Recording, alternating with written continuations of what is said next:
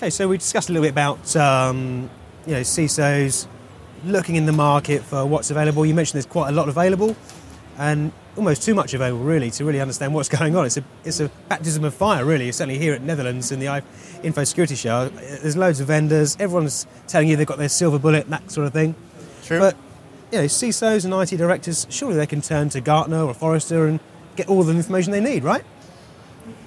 You would think so, but in the end, Gartner uses a reference framework or something like this is the points we score on, but that doesn't necessarily mean it's a good fit for their organization, because they could have other requirements. It's only a guideline, and even within Gartner, not every solution is being measured towards their reference framework. Right. So is Gartner really the best point of Forrester Wave or any of the other competition? Like is that really the solution that's on top? Is that really the best solution for that organization? Okay. So what's your advice to CISOs or IT directors out there in the marketplace looking for something to resolve their data security woes? If you really have some issues, write them down. Like what are your use cases? What are the problems we try to resolve with any solution?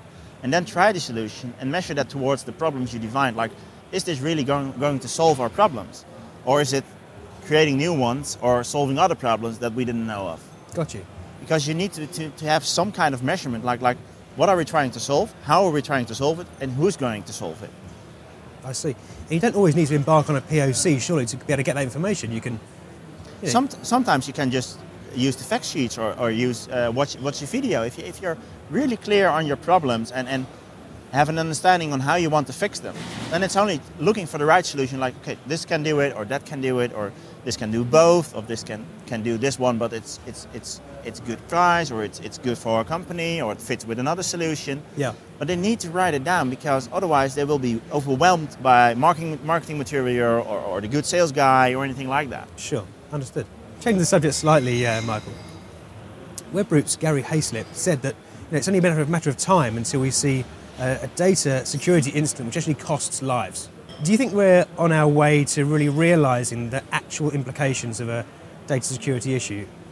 Or do you think we've got miles to go? We have miles to go. I fully agree with him. And I do believe IT security is becoming more and more about human life. If you look, for instance, at medical care with the pacemakers that are connected to the internet and other insulin pumps that are connected to the internet, if that's not done properly, you can kill somebody. I see. But also with connected cars, if you disable the brakes or increase the throttle or anything like that, it can cost lives. And absolutely. As long as we don't take the responsibility about information security, the same way we do that about normal safety. If you look, for instance, for a production plant, the way they handle security is like a second nature.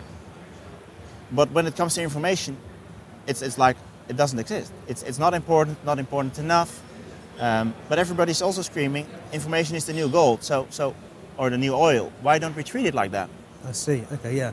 See, I read somewhere that a medical record is now almost worth more than gold. I think I read somewhere. Yeah, that's been told more often. Information is much more worth than oil or other materials.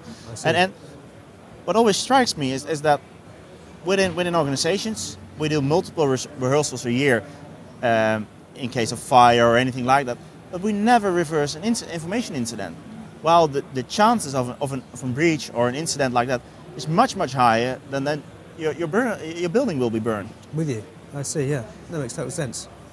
I think we use the phrase in our sort of industry of a lot of organisations spend time and money sort of securing the oil refinery, but forgetting the oil inside, which is about the data. Yeah. And it's really the tip of the iceberg. I think we've got a long way to go to really recognise the data security risk we've got. Absolutely, and it starts with what data do I have, and do I need additional protection, or what measurements do I have? And most organizations that I speak with are just not aware or couldn't pinpoint, okay, what are my crown jewels? Like this is an important system for me, and this is the data that it collects.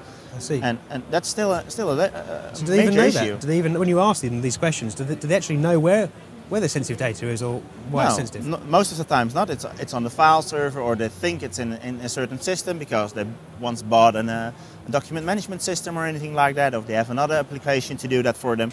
But they always forget about all the exports or all the the small data that's being used to do calculations or other stuff and that's a really big issue, and that's not going to go away with cloud or with other approach. Understood.